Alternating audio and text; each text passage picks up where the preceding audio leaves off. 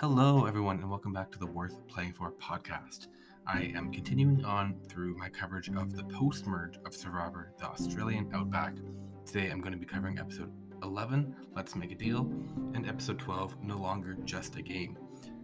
I am continuing on through my rewatch of the whole series of Survivor from the first episode until where we are currently.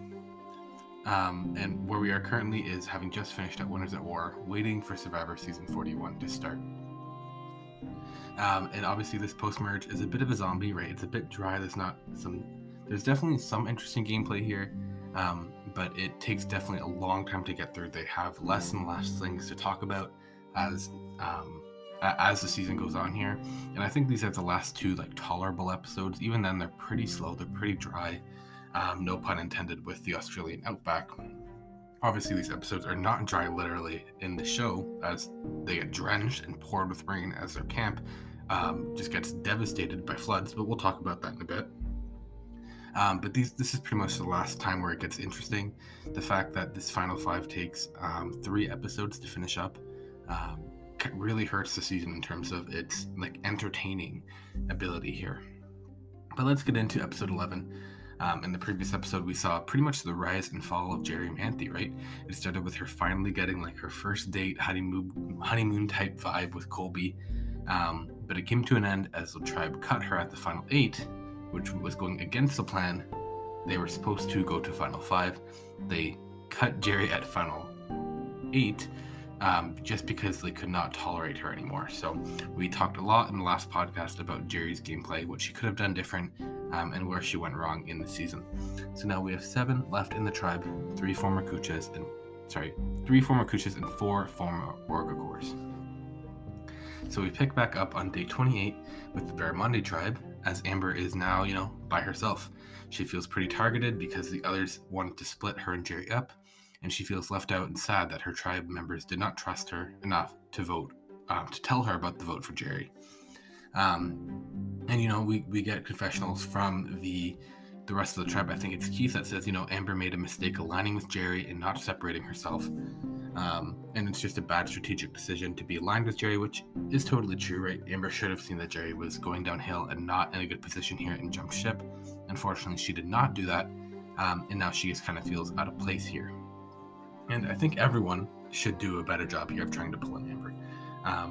Not just Colby and Tina and Keith, and not just Elizabeth and Roger and Nick. I don't think anyone does a really good job of trying to pull in Amber here, but we'll continue to talk about that as this episode goes on here. But I think they should do a better job of pulling her in instead of just saying, you made your bed, now lay in it. And they get to a pretty tricky spot in terms of their shelter situation, their food situation. They have 1 serving of rice left. They are starving. They can't catch food. They're running out of supplies. And it's really taking a toll mentally and physically on all of the castaways left here. So Amber and Elizabeth pick up their tree mail and they see envelopes full of money as we get the first Survivor auction.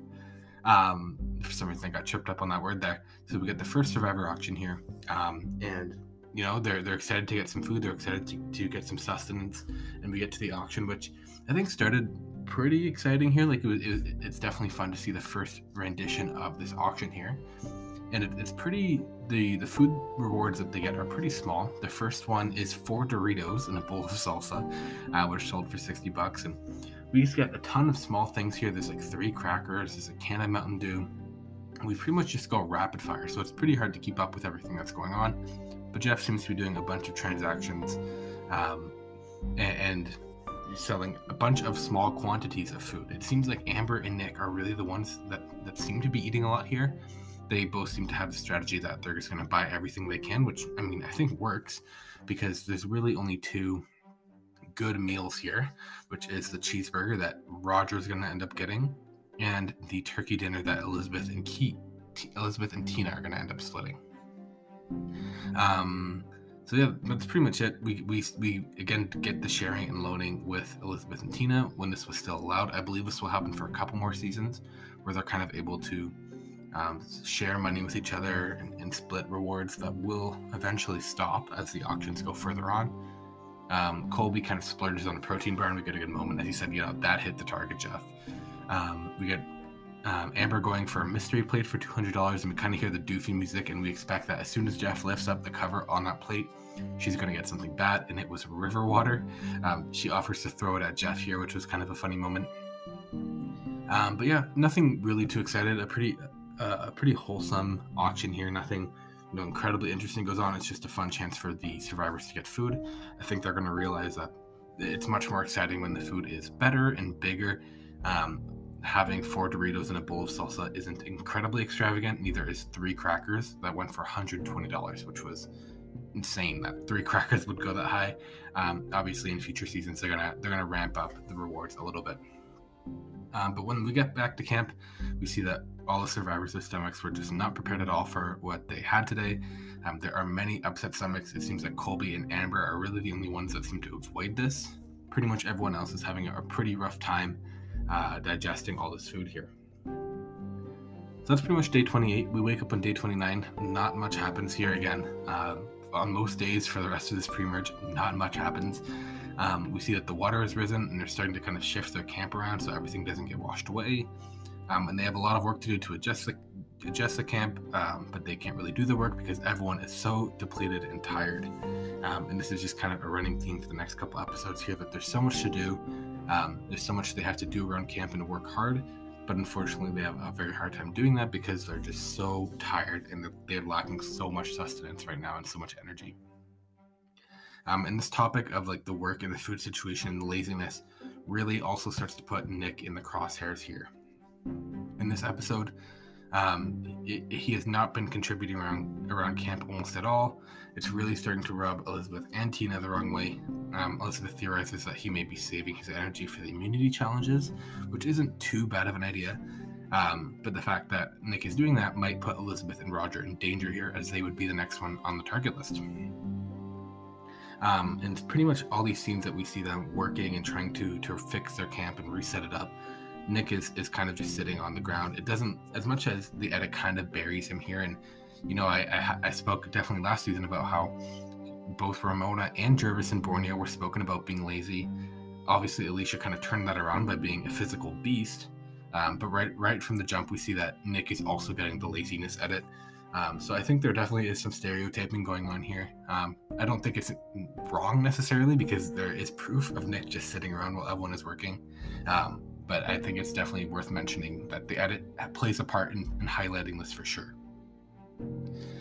So we get the immunity challenge. This is fire and water, which is the same Final 7 challenge from Survivor Borneo, except now they've added a twist where you have to keep your water high. So you have to keep your fire high by adding water on the other side of it. So all the contestants pretty much build their fire, try to keep it going, and then focus on putting the water in, which is pretty much the right strategy. But it's a very hard challenge to follow without narration. It's pretty tricky to figure out who is ahead and who's behind here, how this is going. And it's definitely going to get better as this challenge goes on. I know this is definitely done in All Stars. It's probably done a couple times in between this. But it's a little bit of a hard challenge to follow right now just because it's so hard to tell who's in front. We never really get a wide shot of everyone. We just get random clips of everyone running into the water or building fire. But yeah, so it seems like Keith gets pretty close at one point, but it doesn't stay up long enough to burn, and by the time it goes down, the fire is out pretty much.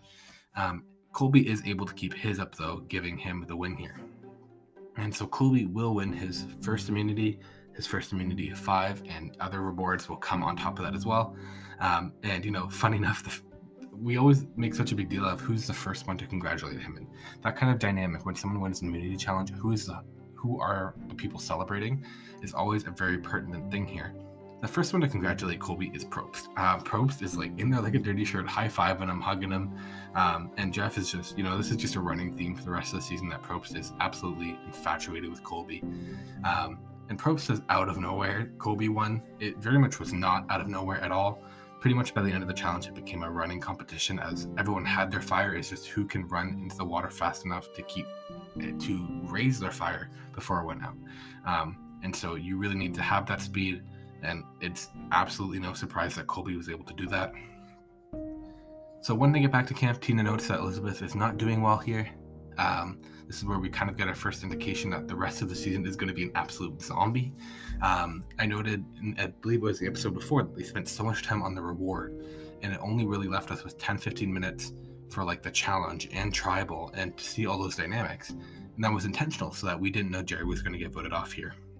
Here, there's like 20 minutes left after the challenge, and literally nothing is happening. They're just sitting around camp, and it's incredibly dry. It's, I don't really know what to expect here, but there does end up being a twist here, and that's probably why they got so much time here. It's because Jeff comes to the camp to offer them rice.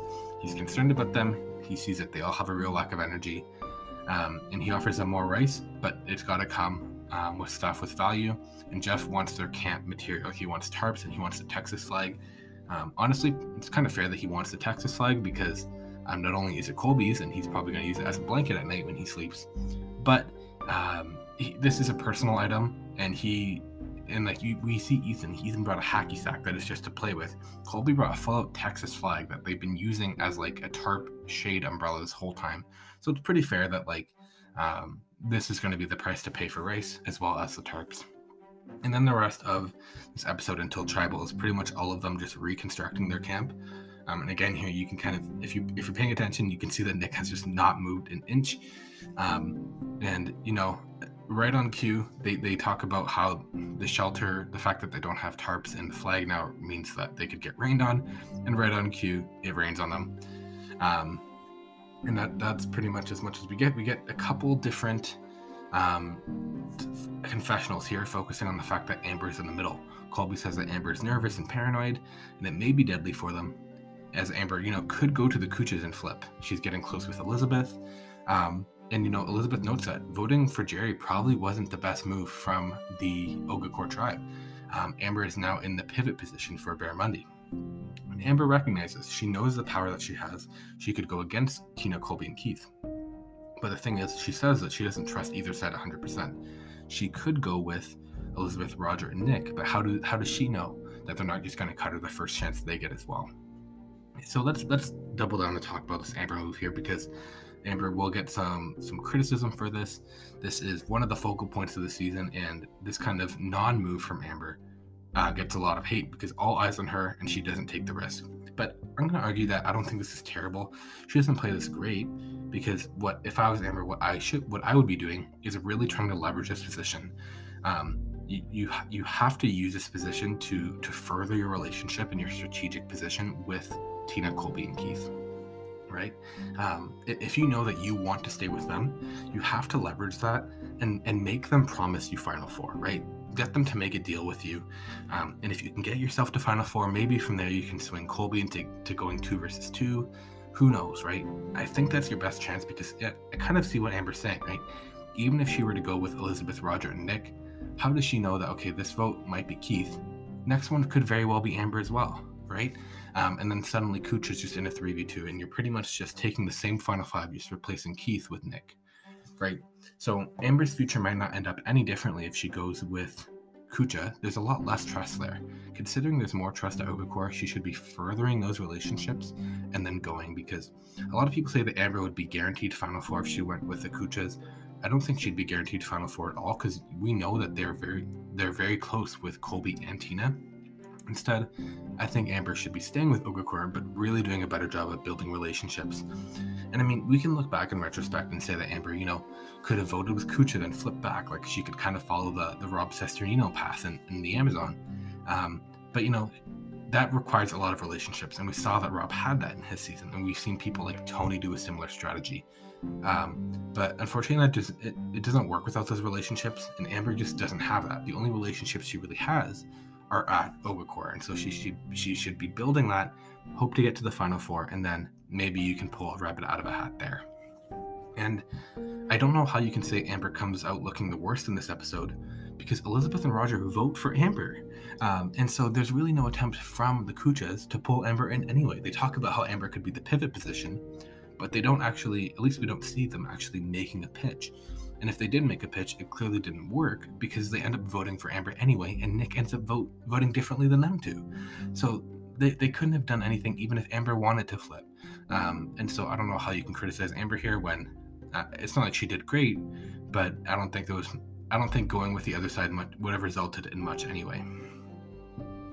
So that's kind of my analysis of the Amber move, or the Amber non-move. I don't think it was terrible for Amber. I don't think she played it optimally, but I don't think she deserves all the hate she gets from it, because I don't think there was much of a path the other way either. Obviously, how Amber has played this game has been very passive. She doesn't really have much path towards the end game or winning at all, and so I don't think you can make this alternate reality where Amber is jumping back and forth and is the swing vote in the power position. That's just not her. That's not her path. Her path should be built continuing these relationships that she has and using those to get further. And unfortunately, she does the right thing, but it's not executed correctly, in my opinion. And so the only votes we see here, we see Nick, who's voting for Keith because not bringing his bag is arrogant. Tina votes for Nick because he said he didn't want to play anymore. So here's your ticket, buddy. And the votes get revealed, and Nick goes home on a 4-2-1 vote. Again, I'm not really sure what Kucha was thinking of voting for Amber. And I think Elizabeth and Roger, it's really, I don't think it's highlighted enough how people blame Amber for this, but Elizabeth and Roger don't play this well. They had a chance to swing Amber, and if they made a better pitch and said, hey, Amber, we're all going to vote Keith, maybe she does it. But they don't, so what are you going to do? So Amber says, tonight my vote is for Nick. It just seems like you weren't really giving all that you possibly could. I offered you the fishing pole one day and you said, never fished a day in my life, why would I start now? And that really confused me, so that's why I'm voting for you tonight. Nick says, it's been a great adventure, had some great times and some big lows. The last few days have been really rough on me, and it's taught me a lot about not only my strengths, but more importantly, my weaknesses. I kind of feel invincible at times, and Survivor has been a reality check for me. It's been a ride. It's definitely been a ride. And that's kind of Nick. As I've said, Nick is invisible in the season. I don't really remember much from him. I still can't really tell you his strategy, his personality, or anything. He's completely invisible in this edit. And I think it's kind of underrated how truly invisible Nick is in this season. But this season is all about likability, right? Tina's narrative about the good guys is starting to come into play, and if Tina likes you the least, we've seen that pattern. You're going, right? It was Jeff, it was Alicia, it was Jerry, it was Nick, and soon it's about to be Amber, right? You're basically competing for Tina's affection here, and whoever she likes the least is going. Unfortunately, this time it's Nick. So MVP of Let's Make a Deal, I'm giving it to Tina and Colby here. I could give it to Keith as well, but I don't think he's playing as actively. Tina and Colby do a great job of making sure Amber's with them, and it is the right move to probably vote on Nick here. He's the only one with any sort of challenge competitor to Colby, so I do think it's the right move. And LVP, I'm giving it to both Elizabeth and Roger here. I just don't think they played this correctly at all. And I think people think that Elizabeth and Roger played a good game. I do think Elizabeth, plays well, and she's taking Colleen's approach and upgrading it a little bit. She's definitely a Colleen 2.0 a little bit. But Roger plays incredibly passively as well. And going into this next episode, Tina's kind of confessional, and her voting reasoning for Amber is she's getting sick of Amber not playing actively. And I believe in the voting confessional, she says, I'm tired of having you constantly ask me who we're voting for. But the thing is, I think that's definitely biased. And I think that's, Tina's way of just finding a reason to vote for someone when it's clear that she just doesn't like them. Or she's just making up a reason, right? Because Keith is, the only difference between Amber and Keith is Amber has to ask, right? Amber has to ask Tina who we're voting for. Tina tells Keith who they're voting for. And so no wonder Amber is annoying Tina, is because Amber's not in the inner circle and Keith is. But the thing is, Keith isn't playing actively at all. And I would say neither is Roger, right? Roger is just following Elizabeth, and even when Elizabeth is making the wrong move, Roger is following her. So Tina comments that, you can't just win this game by flying under the radar. And she says that Amber's been flying under the radar. It's not flying with her. But I don't know whether it's a gender thing or whether it's just the popular club or what it is. Again, it might just be whoever Tina likes the least is going. But I don't think it's a fair criticism to Amber that she's just a follower here, because there's two other followers in the camp, but Tina likes them better, so they kind of stay out of the crossfire. And as well, don't you want a follower with you? Like, isn't it ideal to have followers that will follow you? And maybe this is Tina just saying this because she knows in the back of her mind that Amber's going to follow Colby over her. But the Boston Rob strategy, the Tony strategy, the Kim Spradlin strategy, everyone, like, they want followers. Having followers and people that are just going to listen to you is the best. And Tina not wanting Amber to stay in the game because she's a follower.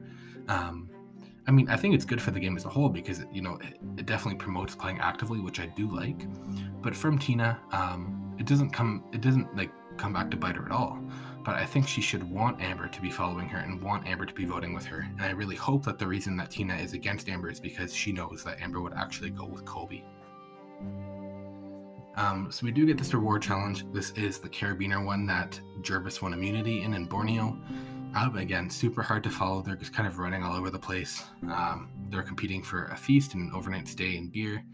No narration. We just kind of get some subtitles here and there. It seems to actually be pretty closer than expected between Colby and Amber. Amber is right behind him, which is pretty impressive actually. Like, Amber's challenge performances have been pretty good. But Colby does pull out the win here and gets to go on a reward all by himself, right? This is a pretty unique thing for this season. He will get to go all by himself. It's kind of like the Dr. Sean deal that happened in the last season, but this time he's riding on a horse. He gets a feast and a bunch of beers. He gets to eat with Jeff and chug some beers with Jeff as well, so that's pretty cool. And so yeah, we get this weird cowboy music as Colby is on his horse, but then it starts pouring. And Colby says that his horse is walking through like leg-high water, and he hopes the camp is okay. But as we get back to the Barramundi tribe, they can't even get to their camp. They have to wait a couple hours just so the river is passable. And it's completely blocking their path. But they doubt their camp is going to be dry. They're worried to see what is going to happen. And we get a really weird shot of this happening. I think it's placed a little bit weirdly, but it's just kind of icky how we are trying to feel bad for all these people that their camp just got devastated, but yet there was clearly like a camera crew filming every action and filming like a time lapse of the camp just being demolished. So I understand that they can't they can't intervene, they can't save the camp for them. I wouldn't want that, but at the same time, it definitely does feel icky how the whole episode, and I mean literally the whole episode, it's just sad music and people sitting around the camp, and we're expected to feel bad for the Barramundi people that their camp just got destroyed. But meanwhile, the camera crews literally just sat there watching it get decimated. So it's definitely kind of a weird dynamic there. But they weren't even close. There was no sense of recovering this camp. It got demolished way before they even got there. Maybe this is the Australian gods punishing Colby for taking the coral, because I can't imagine that they're keeping any of that. That probably got swept away as well. And we get a heartbreaking slow-mo shot of the rice getting taken away with the rest of the camp as well. So when they get back, they see barely anything is left. We get the sad music. Their fishing equipment's gone. The rice is gone. And we can see, this theme of the season is good people in terrible circumstances, right? First, the Scoopin thing. They've been struggling with the elements all season. And now this is another huge defining moment of the season. And then, very strangely, we then cut back to Colby, who is thriving and chatting with Jeff about his standing in the game. And, Jeff is kind of talking through strategy with him. Colby says he's got a leg up physically, but a leg down socially, and people may be resenting his challenge wins. And I mean, this won't happen yet, but probably will if you keep winning literally every challenge.